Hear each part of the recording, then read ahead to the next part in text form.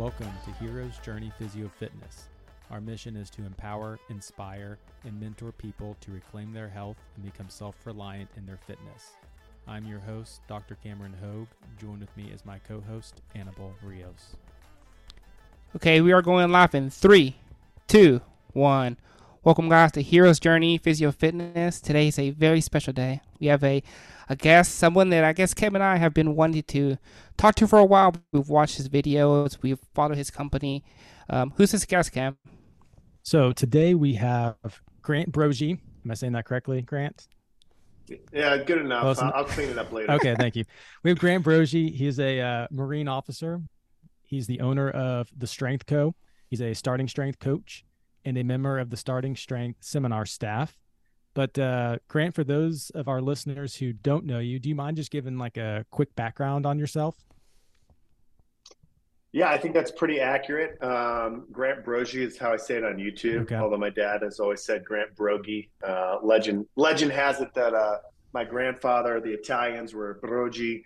The Irish people weren't intelligent enough to say it correctly, so they just changed it to a hard G. I don't know if that's true, but yeah. Anyway, I think that's an accurate description. Yeah, I think leading with Marine officer, that's kind of what got me into my career field of now, being a strength coach. The original deal was training Marines and trying to get Marines stronger. And so that's kind of how I found first CrossFit, then starting strength, and then eventually got my starting strength certification and opened a gym. And now I like to kind of think we're like a one-stop shop for strength. If you're coming for equipment, we can get you equipment. If you're coming for coaching advice, we can get you coaching advice. If you're just coming from free information on programming or, injury rehab, if you're trying to get stronger, one-stop shop. That's legit. No, definitely. And I guess you mentioned a little bit of the Marines. Is that when you first got into fitness, or were you already active before starting the Marines? Yeah, I would say I was already active for sure. I played rugby in college, and I kind of got into CrossFit right when it came out. And then when I got into the Marines, I think I got my first platoon, and I realized that there was a specific characteristic that they lacked, and that was strength. So they may be fit, they may be able to run 3 miles in under 20 minutes, may be able to do a bunch of chin-ups or push-ups or whatever, but they didn't have a lot of physical strength. And so that's what kind of got me more into the strength coaching side of things specifically. Is CrossFit big in the Marines? It was. It's not as big as it was, but just kind of like, I think in 2007 is when I started like following the main site on CrossFit. And then when I went to the Marine Corps, it was like this, hey, have you heard of CrossFit? And yeah. It's kind of like the Marines thought it was cool because it's like a hybrid of the two worlds, and it kind of made sense. And then I'd say over the years, there's definitely people that still do it, but it's not as much of a thing as it was. Gotcha. Did you kind of enjoy that when you did it, or were you kind of looking for something different while like in the Marines and all that stuff? Well, I think CrossFit circa 2010 was a lot different than CrossFit 2023, right? That's true.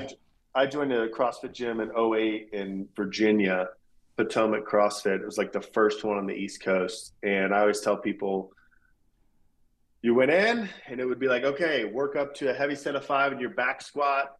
And then, deadlift 3 sets of 5 at 80%.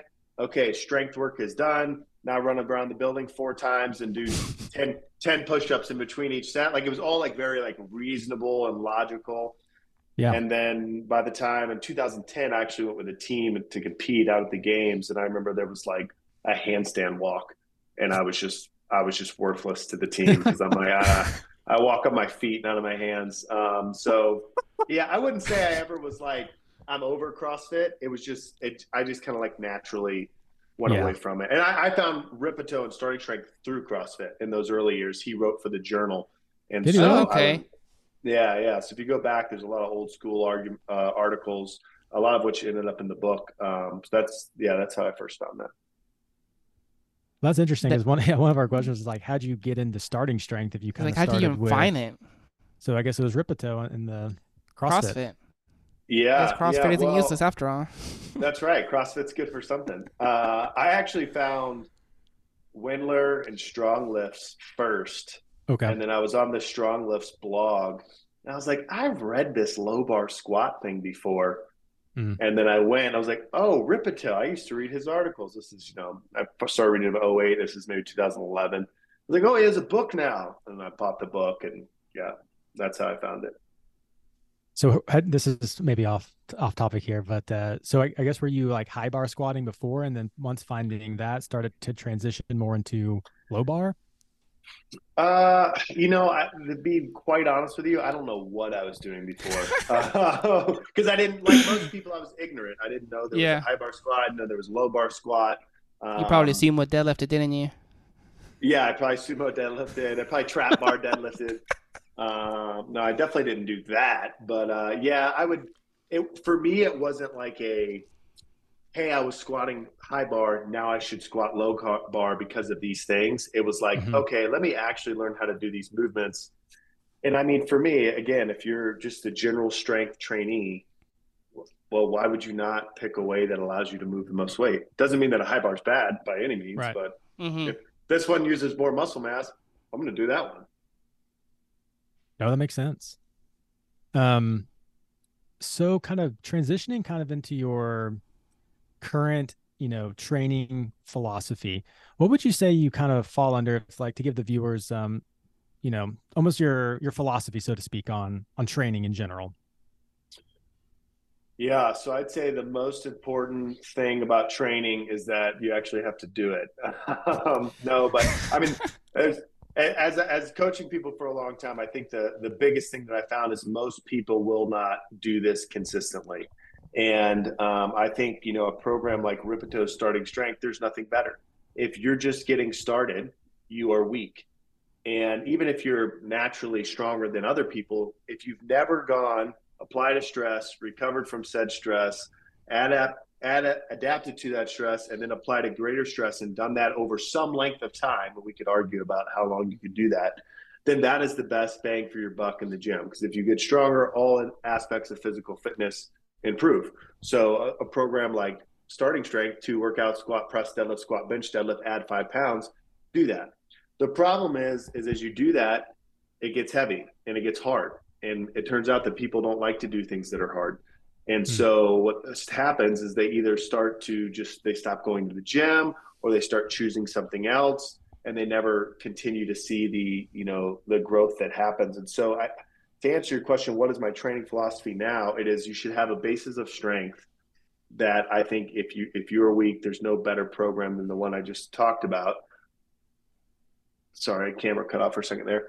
Um, and then on top of that, though, you need to have some conditioning and a healthy body weight. I think strength isn't the only thing. I think it's the first thing to prioritize. Mm-hmm. But if someone has a 450-pound deadlift and they're, I don't know, 100 pounds overweight, Yeah. should I get them to a 500-pound deadlift, or should I keep them at 450 or over 400 and help them with weight loss? Right. So I Yeah. do think it needs to be a holistic approach, but I think most people want to get into the weeds rather than just doing the simple thing that Yeah. needs to be done. And it's more fun to talk about. It's more fun to, whatever. Do you say lift heavy, compound lift? And as far as cardio, is there a preferred type of cardio that you recommend for your clients? Yeah. So in general, if I have like a real consistent person, I'll tell them lift 3 days a week. Then I want one hit session. A high intensity interval training could Mm-hmm. be on a separate day, or it could be after a training session. I like things like farmer's carries, sled pushes, assault bikes, rowers, whatever. 5 to 6 rounds of maybe a minute of very hard breathing with some type of rest. There's a ton of variables there.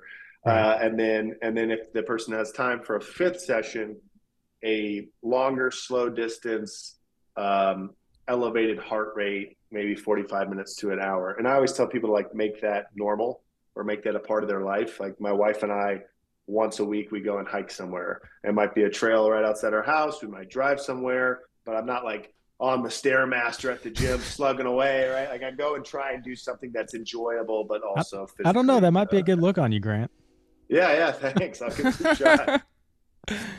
Okay, so what I'm hearing is prioritize strength, but don't make it the only thing. Be consistent, and if there's an issue with body weight, If you're strong, then work on that. Work on cutting some of that weight down. Yeah, exactly. I think the problem with such a great program where you're adding weight to the bar is people fall in love with the bar, the weight Yeah. on the bar, right? They fall in love with, I want to squat more.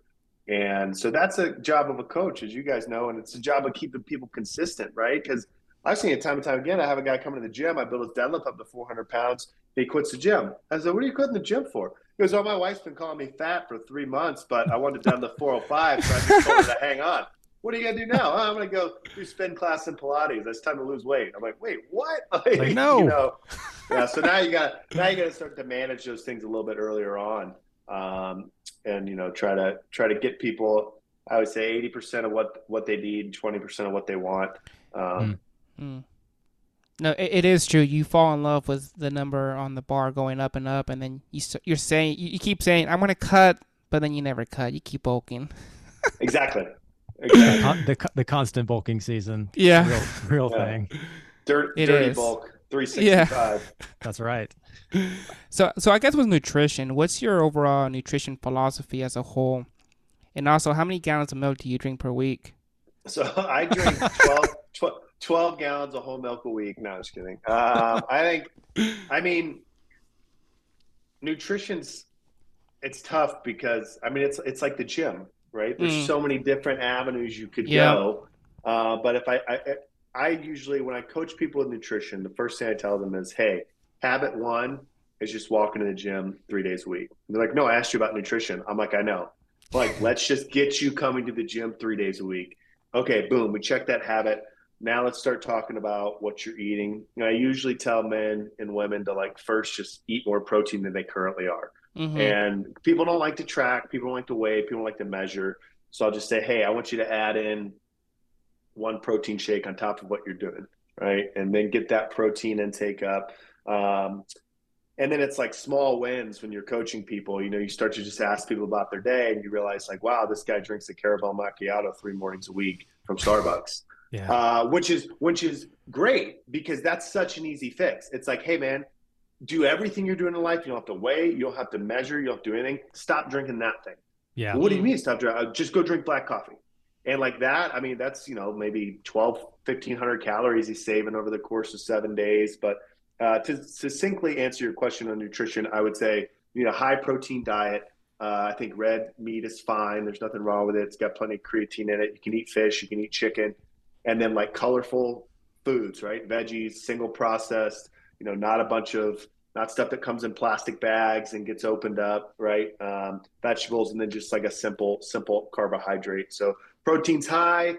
I like to keep fat relatively low because you're going to get fat within your protein. So I don't I don't recommend people chase avocados and almonds. Sorry, Californians. But I need proteins and carbohydrates to work out. If I'm eating a bunch of ribeyes, my fat content's probably already going to be kind of high or higher. And then carbs are like your throttle. Hey, did I only get my 3 weight training sessions in and I didn't do that long, slow distance, and I didn't do that HIIT session? Maybe I need to eat a little bit less. But I try to teach people to tie their intake to their output and make it more intuitive.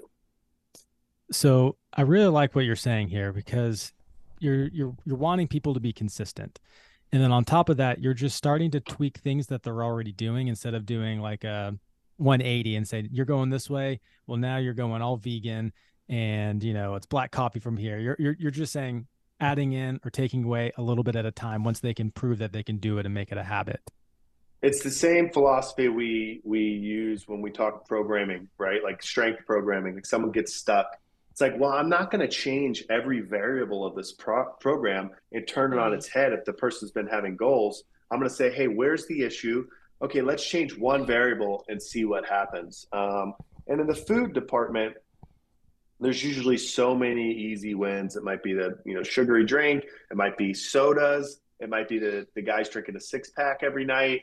And so you have to find a non-invasive way to talk to people about this and kind of figure out where they are. And then, just kind of help them from there. Sometimes I've had people that, eat Chick-fil-A every day. I'm like, okay, next time you go to Chick-fil-A, get 2 sandwiches, skip the fries. They're like, well, why would I do that? I'm like, well, you'd increase your protein intake and you decrease some carbohydrates and probably some fat. And sometimes it's little stuff like that. Because it's the Lord's chicken. That's right. It's the Lord's chicken. So would you say like your train or how does your like training and nutrition maybe differ maybe from the mainstream, like maybe things you see on TikTok and YouTube and all that stuff? Are there things that you find that are kind of differ from that? Yeah. So here's how my thoughts on nutrition differ from the mainstream.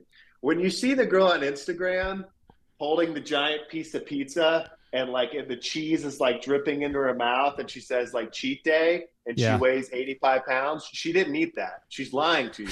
Right? When you look at a guy and he's 55 and he has a six pack and he's jacked and you're like, oh, what kind of diet plan do you follow? He goes, I don't really watch what I eat. I just, once in a while I have diet sodas. And you're like, that's not true. Like you're totally throwing cheese off of your burger, not eating the bun. Like I know how this works. No, I say some of that kidding, but I think a lot of stuff on the internet it's just not factual, right? People want to Mm. show a lifestyle that's a lot of times not possible. But I think I probably like meat right more than the modern society does. I mean, I think we used to be there, but now the rise of veganism and other diets, less people are doing that. I don't like things that make you into. I don't like following diets that end up making you follow the diet. So, for example, keto. I don't think there's anything wrong with it. I'd make the argument Hmm. that you would perform better if you had some carbohydrates. I am a proponent of fasting. Maybe we want to talk about that. There's nothing wrong with ketosis. What I don't like is you have a keto guy, and all of a sudden he's eating like keto bars, right? And it's like a Oh, highly processed to yeah, fit it's to junk. fit the deal, Yeah. right? Same with paleo. I did paleo for a long time. Again, none of these things are bad, but I want to eat real food, right, from animals or from the ground, Hmm. and like I don't want to eat a bunch of highly processed stuff. So I don't care which diet you follow. I want you to follow something. I don't even like to say diet because when Yeah. I think diet, you think temporary, like, oh, I'm going on a diet. Right. Hmm. It's more like Liver King, whole feast. You strike me as a carnivore, Grant. Yeah, just a little bit. No, I agree with what you're saying. There's a lot of things in the grocery store that'll have, you know, vegan Oreos or GMO friendly or paleo, and it's like, but this is like, three times through process. Like, come on. Right, right. Wouldn't you just be better off eating a little bit of carbohydrates? That's true. Okay, so you touched on fasting, and I thought this is I've read some of your blogs when you've gone through some long fast. Do you mind kind of telling us about that experience and maybe what you recommend maybe for some of your trainees and lifters and everything? Yeah, so I think fasting is a really good um, discipline, and not to sound like the fitness gurus that talk motivation and discipline, right? But I do think it's a good way to keep your relationship with food in check, and then it's really good, I find, to teach folks that are trying to learn that intuitive eating, how much output versus how much input. Because when you go on a fast, day one's miserable. I mean, it's fine. And, then lunchtime comes, your stomach's growling, you're irritable. And the worst is like day one going to bed because it's so different than what you usually do. You usually are fed when you go to bed. Now you're not. So you sleep like crap. You wake up day two, though, and you're like, this is amazing. Do I even need food? Is food even something that is required? And then that dips throughout the day. And then the longest I've done is a 5 day. Um, Jeez. but I Oh think, wow. yeah, but I think it's a good way for people to, it kind of like resets, what they think they need to eat. Cause it is kind of amazing, you know, here we are, most of us eating 3 meals a day, like just like clockwork, like actually literally like clockwork because Hmm. it's morning. So here's my muffin and my whatever. Um, and so when you separate that and all of a sudden you don't eat for one day, it's just kind of mind blowing. Like, hey, maybe I was irritable, maybe I was mean to an employee or whatever. Kidding. But I just went 36 hours and I didn't eat anything besides water. So yeah, when I tell people to fast, or not tell them, but if I'm coaching them to a fast, I usually start with them like, hey, skip breakfast for like 4 days in a row. right? Just so they start to like, I want something, oh, I don't get that thing. And then like maybe day 5, don't eat, just like that whole day. And like, I don't recommend that anyone starts off with a fast. Again, if you're weak and need to get stronger, you probably need to be eating right now. So it's a specific person that I think it's a good fit for. And how do you coach someone who maybe you looked at them, you said, okay, they can do a fast depending on where they're at. Do they lift still? Do they back off some during that week or day? How do you coach them through that? So I like them to lift during the fast. I like to say when you fasted, you can handle a lot of intensity, but you can't handle much volume, right? So intensity, weight on the bar relative to my 1 rep max, volume, total tonnage. So like intensity might be a set of 3, right? That's very heavy relative to my 1 rep max versus a set of 5x5 that's 80% of my 1 rep max. So you can go in and do stuff. So I generally try to keep the weight on the bar very high, but the workouts are very short and there's not a ton of volume. Because so if I go and squat 500 pounds, right, for a single versus yesterday where I squat 385 5x5, I can squat 500 pounds for a single and not think about food the rest of the day. I squat 385 by 5x5 and I'm like cupcakes, pizza, like bagels, give me all the food, I'm starving. And so I think you can handle intensity, but not a ton of volume. No, that makes sense. What would you say are some maybe like common beginner mistakes? I know you've already alluded to just the consistency, people not wanting to show up, but what are some other maybe mistakes that you see some of your clients make? Yeah, not to beat the dead horse, but sometimes you have to. But consistency is the number one thing, right? Is and the reason I'll go into the other thing is they're consistent. Let's say they are consistent, and then they go on vacation. They have a work trip. Something happens, and it's been 2 weeks since they've come back to the gym. They'll make the mistake of just trying to do the same weight that they did last time and not managing their expectations of, hey, I haven't been to the gym, for 2 weeks. So I think consistency feeds into a lot of stuff. But in terms of issues in the gym, so, okay, especially for like a linear progression, someone's getting stronger. They're adding 5 pounds every time they're making progress. The press stalls, right? Boom, they're going, they hit 115 pounds, they get 443, they retry it, they get 422. So what do? Everyone for some reason goes, well, time to reset. And they take 20% off their press. So they have from 115 back down to 85. And then when 2.5 pound increments, they charge right back up. And what happens? They have the same wall they hit last time. They get stuck at the same exact spot. Yeah. And they're flabbergasted. I don't understand. I'm like, well, why did you think going down was going to do it? And so not understanding that, like, I have to balance this stress and this recovery. And if something is stuck, one of 2 things is happening. It's either undertrained or it's overtrained. For the press and the bench press, usually for beginners, that 3 sets of 5 is a stimulus enough for a little while, and then they get stuck because it's undertrained. So they need to train it more. So the answer might be, hey, I actually am going to stay the same weight, but I'm going to go for 4 sets of 5 or 5 sets of 5. Or I'm going to add in a pressing day on day 5 or 6. For the squat and the deadlift, you have the ability to add weight each time 3 times a week until all of a sudden you're strong. Now you're deadlifting 350 pounds. So if you deadlift 350 for 5 on Monday, 355 for 5 on Wednesday, and 360 for 5 on Friday, well, that's a whole heck of a lot of stress than you're capable of. And now your deadlift gets stuck because it's overtrained. So it's understanding the stress and recovery. And this is where, if you're a nerd like us, you watch all the podcasts, you read all the blogs, and you figure out how to do it. But for most people, I mean, this is why a boutique gym business exists, because it's like, hey, if you just show up, like we'll figure all that part out for you. So once you have somebody who's completed the linear progression, what do you change? What variables are you looking to manipulate? Yeah, so I just increase by 1 gallon of milk. So if they're on GoMad, we just add a second one now. If they've gotten through NLP and people finish at different spots, I generally then like to ask the person what their goal is, right? Do they want to get leaner? Do they want to run a 5K? Do they want to, who knows? So at that point, at first I would tell them like, hey, your goal doesn't really matter. Like if you take your squat from 135 to 300, you're going to be better off no matter what your goal is, right? Like, so make getting stronger your goal. But now my squat's 300. So what's better for me to squat 400 or to now revisit those things I wanted to do? But in terms of programming, for most people, I put them on 2 lifts a day, 3 days a week. And what I have found is that for an intense intermediate that's training really hard, those workouts can end up taking like 2 hours.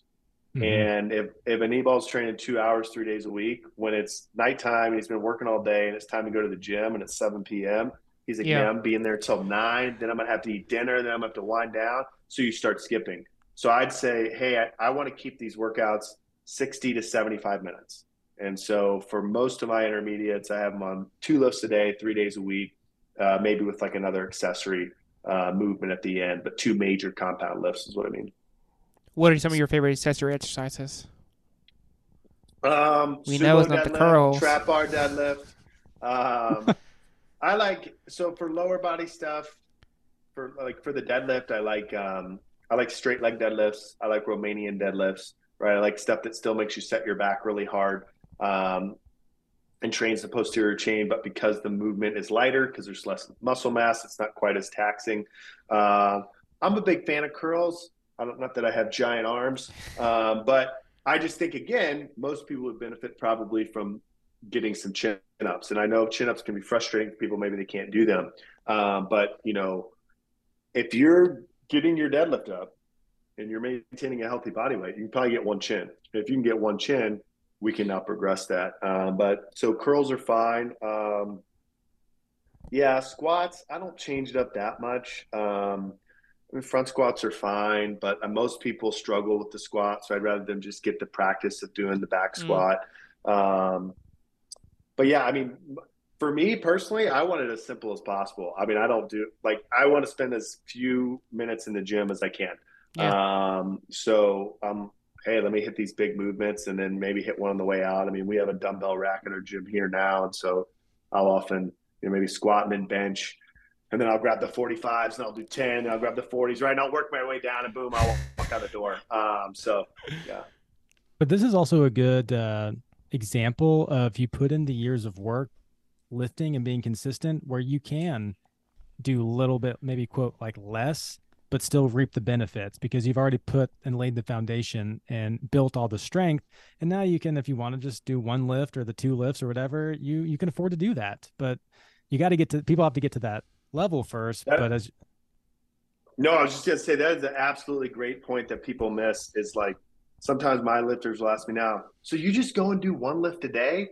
I'm like, well, yeah, for 12 years I've been slugging it out against the barbell and I've gotten strong, so I can go in and do 3-4 sets of 5 on the squat and leave.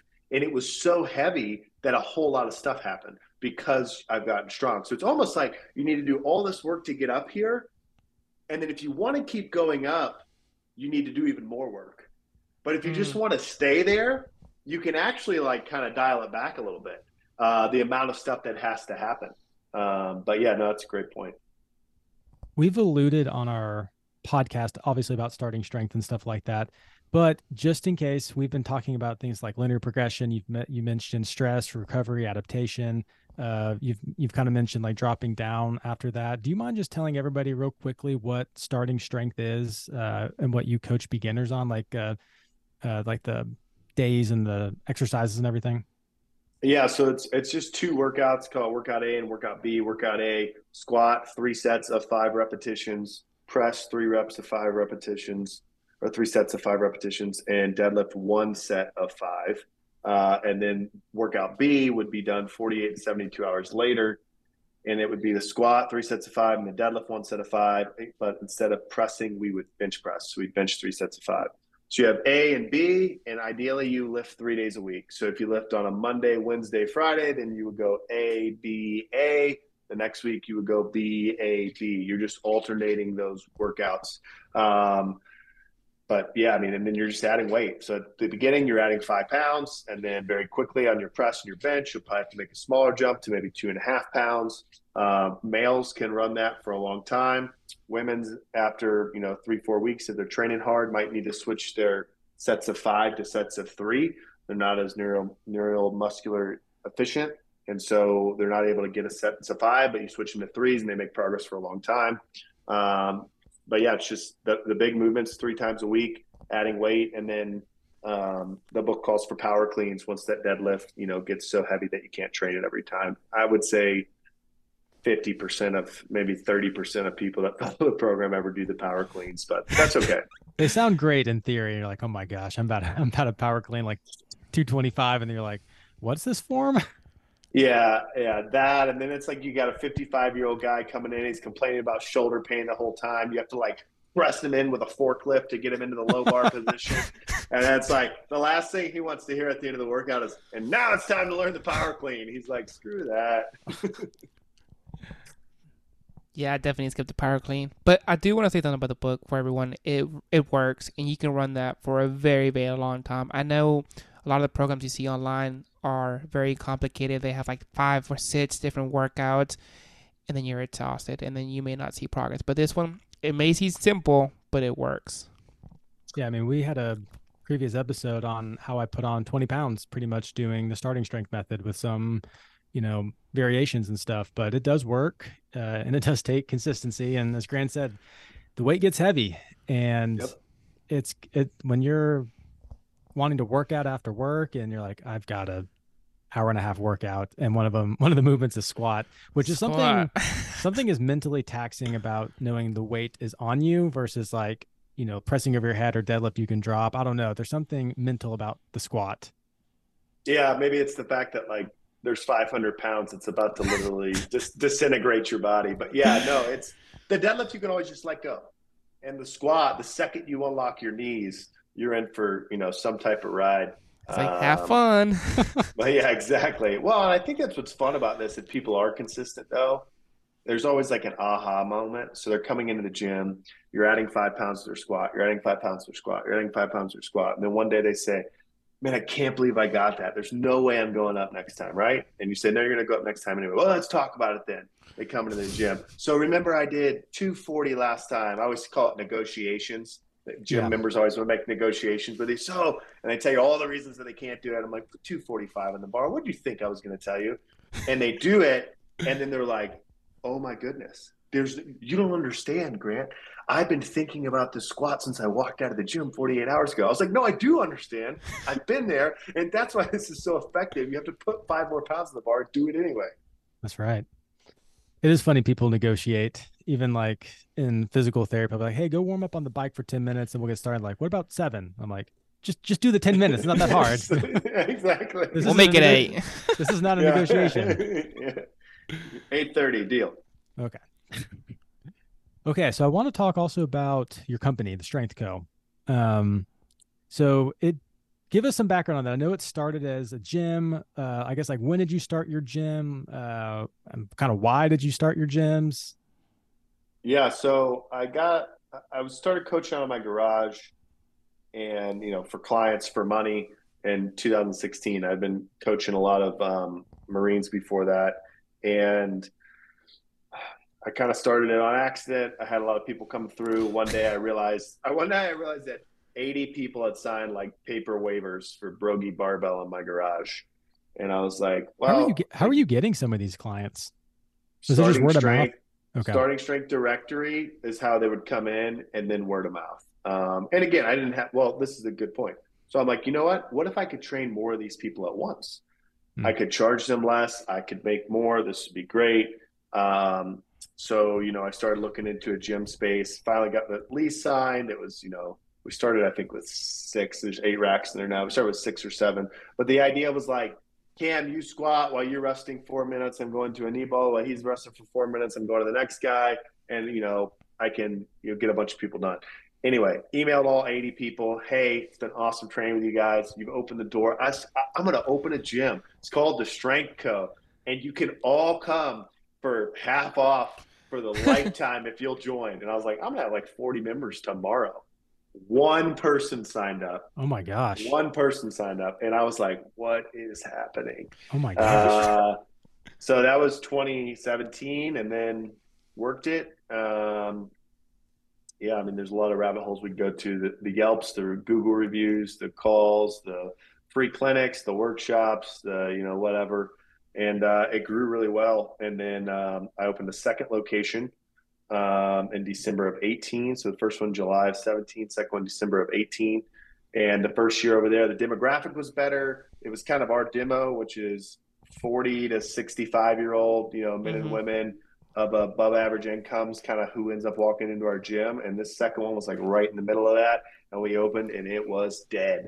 Mm. And we did magazines, we did grocery cart, ads, we did radio stuff. Finally grew that one up. And I think January of 20, I was looking at the books. I was like, heck yeah, we did it. We got 2 gyms making money. And then March of 2020, dun, dun, dun. But and I won't belabor that. We've talked about that, but that changed a lot. And to fast forward, the first gym still stands in Costa Mesa. Does great. Got a lot of great members there. The second one I closed. I fought it for a long time, and then just realized like, hey, this is a numbers game. Was So I that your closed second? Was that that one. your second gym that closed, or your Yes, first? Okay. my second one. Mm. Yep. And then that was the same time that we kind of launched the product line, and then we've now since opened a gym here in South Carolina where I am now. Wait, you're in South Carolina now? Yeah, I moved to South Carolina in March of this year. So Oh, yeah, wild. Guess we should Wow, talk get about out that of here. beforehand. Yeah. yeah. I thought you were still in Costa Mesa. If I said that right.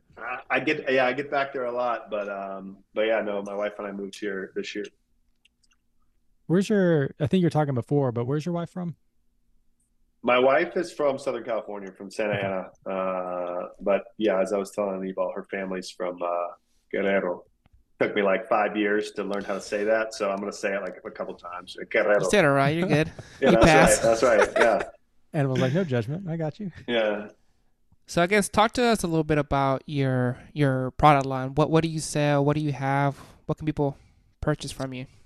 yeah. So our kind of, I would say, innovative product, as innovative as you can be, literally recreating a wheel, is a cast iron plates.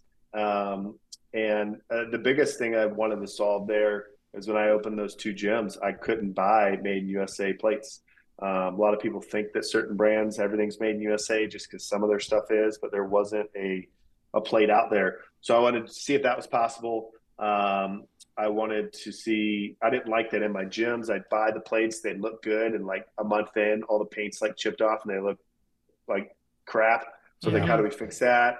And then I wanted to be accurate. And so we launched those plates. We started designing them in March, and I think we launched them in August of 20. And it's been, I mean, I don't take my word for it, but it's the highest reviewed barbell plate on the market. People really love it. And so that's kind of our bread and butter. And then we've done some other stuff. We make bars. People really like the bars. We did squat racks and stuff for a while, but kind of zoomed out and said, hey, what are we good at? Like, what do we actually beat our competitors in our opinion Mm. on? It was, these other options. And we just launched some bumper lines. So you Oh guys need heck to yeah. start doing your power cleans and buy some bumpers. We had saw. I think what's his name? Coop from Garage Gym Reviews. He loves your stuff. I think he was Yeah, yeah, right. he's definitely a big fan of the plates. I think we won as like best plates award. Did an interview with them. That's up on our YouTube channel. That's pretty cool. So if you're interested in like the how did that business start? I mean, I think I talked to him for like 2 hours, and it was like in 2020 when everything was fresh in my Mm. brain. We'll So we'll make a note and we'll maybe link that. You said it's on YouTube. Yeah, we yeah, can I'll send find you and the put it in link. the show notes. Yeah, we can Yeah, put we'll that put in it That'd the in be the show show great. notes. notes. So I guess what is one of the challenges that people may not think about or maybe even know about trying to be made in the USA? Yeah, so I mean, a lot of it's just labor costs. I think one of the things that people don't realize is how many stages there are to build a product. So a lot of people will email us and they'll say, I got to pull out my Wisconsin accent. Yep. But they'll call and they'll say, "Hey, I'm from Appleton. Can I just pick up at Wapaka? Wapaka's like 40 minutes from my house." I can't do that. Let's turn it into New York. But anyway, and I'm like, "No, you can't pick up at Wapaka." They're like, "You don't understand. I know exactly where Wapaka is." I'm like, "The plates aren't at Wapaka. The plates are casted in Wapaka, and then they have to go into a semi truck, and they have to drive an hour south to Slinger, where they get unloaded, and then they sit there, and then they get machined, and they leave there, and they go to Racine, and they have to get e-coated." And they get loaded back on another truck. Another human being has to get in that thing, right, and drive it to a warehouse. Well, which warehouse is it going to?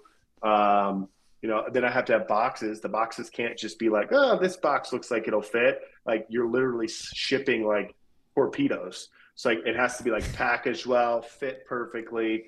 And so I think a lot of people like want made in USA or think it's important, or they say, "Oh yeah, well, no sweatshops kind of deal." But Mm-hmm. there's just a lot more stages where, imported stuff. I've quoted imported stuff just out of curiosity, but it's like pennies on the dollar to import. And I Really? think it's just, yeah. And I'm not an economist, but I think people just think that or forget that there's a lot of jobs that get you to that finished product, right? Like this spindrift, it's not like, there's the aluminum, there's the design. I mean, there's just a lot of stuff that Mm-hmm. goes into boom, this final product that you're using. No, that makes a lot of sense. And I think in theory, people are like, yeah, I want to support America and buy from America. But what you're saying is like all these different processes cost money to Right. to ship from the one place to the other place to get it decoded. And did you run into any difficulties like figuring out the process of how you even like make plates? Yeah, it's funny. So we just launched our bumper plates, and when we launched our cast iron plates, I mean, it was problem after problem. We didn't account for this. We made the tooling wrong. We had to make a revision. We boxed it like morons and paid double in shipping costs. And we didn't even have good shipping costs at the time. Whatever. Someone was asking the other day, so, well, how's the launch of the bumpers gone? I was like, great. And they're like, well, like what issues have you run into? I'm like, none. Like, wait, what? I was like, yeah, I've been thinking about the same thing. I guess 3-4 years of experience, and now it's like, oh, the infrastructure's there. I mean, yeah, there's a lot of things you learn along the way, but it's shipping is huge, packaging is huge. Those are things I think we messed up in the early days. I'll put it to you this way: any package over 50 pounds gets a surcharge, rather large, from any carrier. Hmm. And when I first started shipping, I thought like less packages is cheaper.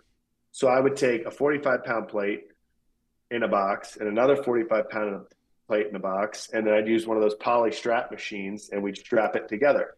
Well, every time there's a strap on a cardboard box, that's another surcharge because it can't go onto certain pulleys and systems. Oh, by the way, you didn't just hit the 50-pound surcharge, you also hit the 75-pound surcharge. And so here I am, we've like pre-launched Goodness. all these plates, right?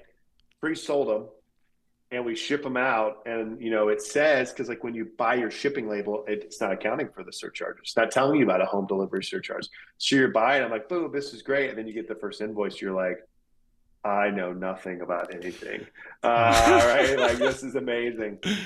So yeah, I mean, there's definitely mistakes and stuff we've run into. But now, like for instance, when we're going into bumpers, it's okay. Hey, I actually can kind of design this thing to say if I keep it under this many cubic inches, I can ship it cheaper. I know if I can ship it cheaper, then more people, like I have data to go from, and I already have an infrastructure. I already Mm. have shipping rates.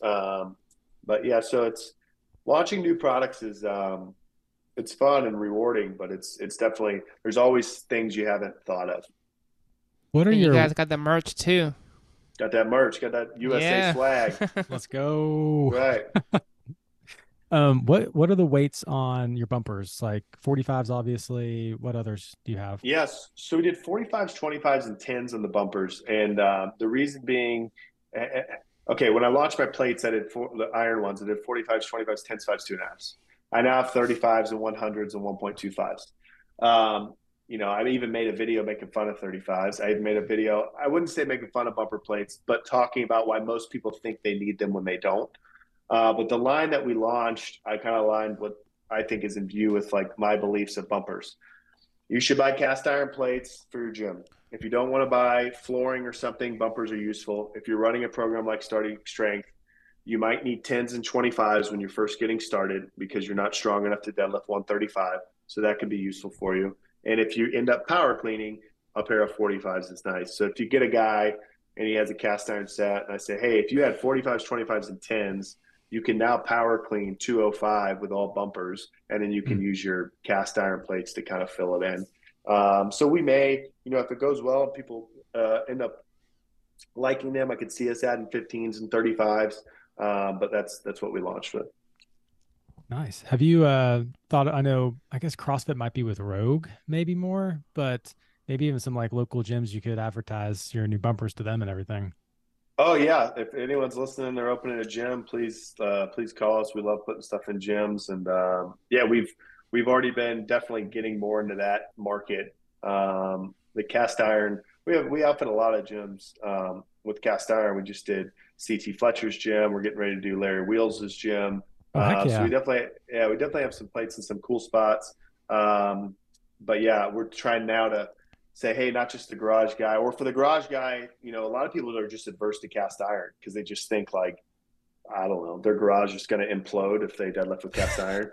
So I think we'll pick up a lot there. And then exactly right, CrossFit community, definitely want to get in there. How'd you get hooked up with CT Fletcher? How did I get hooked up with CT Fletcher? A guy named Thomas Davis. So Thomas Davis is a powerlifter. He's the all-time bench press record holder for Raw. I'm like 95% sure that's right. Powerlifting guy. Nice. Yeah, and I'd seen him do something with him, and I just I said, hey, or he said he maybe told me CT loves your plates or something like that. I said, well, put me in touch. And well, I don't know, 2 months later, I was in his backyard and he was telling me about pig iron and how he wants to make a whole new plate line of 1-inch stuff, which we're looking into. So if you're interested in pig iron on the website, there's a pig iron newsletter sign up. I'll just check that out. Yeah. Are you working on anything else that you'd want to share with the listeners or anything like that? Or are the bumpers the biggest and newest thing? Yeah, bumpers are definitely the newest thing. We are looking into some 1-inch weights. So in all seriousness, if you're interested in that, please, sign up. We're getting people to sign up already. It's a good way to gauge interest. And we're hoping that if we can make that work, we could also make a pro style dumbbell line. So if you've ever seen the dumbbells, rather than like the hex with the rubber coating, but it's actually like plates fastened on, fixed dumbbells. Again, we're kind of like in the idea design phase. But we're looking at that, and then I'd still like to get kilogram plates, USA kilogram plates in the market. No one's done it, so I think that'd be cool. So I'll be in Wisconsin next week, talking to a few companies that might be able to help us there. But besides that, cast iron and the bumpers. I mean, it's the best stuff for home gyms. People love the bars too. Basement Brandon, I mean, he's reviewed our bars against everyone else's, and it's like, this is just as good. It's my daily driver. So yeah, we've gotten some high praise for those as well. Well, I've already before you launched your line, I had already bought a lot of my home gym stuff. And whenever I revamp, yeah, right before you launched, Grant, I swear I was gonna buy your stuff. It was like the day before. No, it's fine. No, but I've seen all like good reviews on your stuff, and we'll definitely link that in the show notes. That way our viewers can kind of take a look and see what you have to offer and everything. Yeah, that'd be great. Yeah, and it's again, put my coaching back hat on it. As much as I'd love to sell you more plates, people will often say that, I have these plates, I can't buy. And I'm like, hey, I don't care. I want you to lift 3 days a week. I want you to lift 3 days a week and get strong so that you need more plates. Then call me, and you can buy some more, but like just be consistent with what you have. Yeah, the equipment is definitely not what's holding you back. Yeah. People might think though. That's right. I just had that Rogue barbell. I'd be squatting way more. That's right. So we got some fun rapid fire questions for you, and then we'll just finish up. All right. Sounds good. All right, so most of these are just you just pick one, and there's a few like yay or nay, like yes or no. Okay. Okay. All right, we got upper body or lower body? Lower body. 35-pound plates, yay or nay? Yay. Buy them all. But Push-ups. I know it's a yay or nay, but if I'm honest with that, when people ask what I actually think about 35s, I say I didn't want to miss out on the whole line because I didn't have one offering. But if you walk into my gym in South Carolina or Costa Mesa, you'll notice a plate variant that's not there, and that tells you everything you need to know. Thanks for sharing. Yeah. Push-ups or pull-ups? Pull-ups. CrossFit, yay or nay? Yay. Long runs or sprints? Sprints. New York or Chicago style pizza? Oof, New York all the way. It's not even in the same category. Give us a little one bite. Everybody knows the rule. Oh, that's right. That's a pizza review time. Let's see. Where are we? We're at the corner of Frankie. Is it Maine? And yeah, no, I enjoy those. That's awesome. All right, so where can people find you, Grant? www.thestrength.co is going to be your hub for kind of everything. You can see all the products on the far right side. There's a media page. We do 2 to 3 YouTube videos a week. The goal of the YouTube channel is to take everything I've learned from coaching for over a decade, every excuse I've heard, every problem that's been thrown, and answer it. So the idea is, hey, if I was lifting on my own, this is a problem I'd run into. I type that into YouTube, and hopefully we pop up with a solution there. So if you want free content, you don't want to buy anything, go there and do it. If you want a form check, I always tell people I'm free on X. You just have to post it publicly.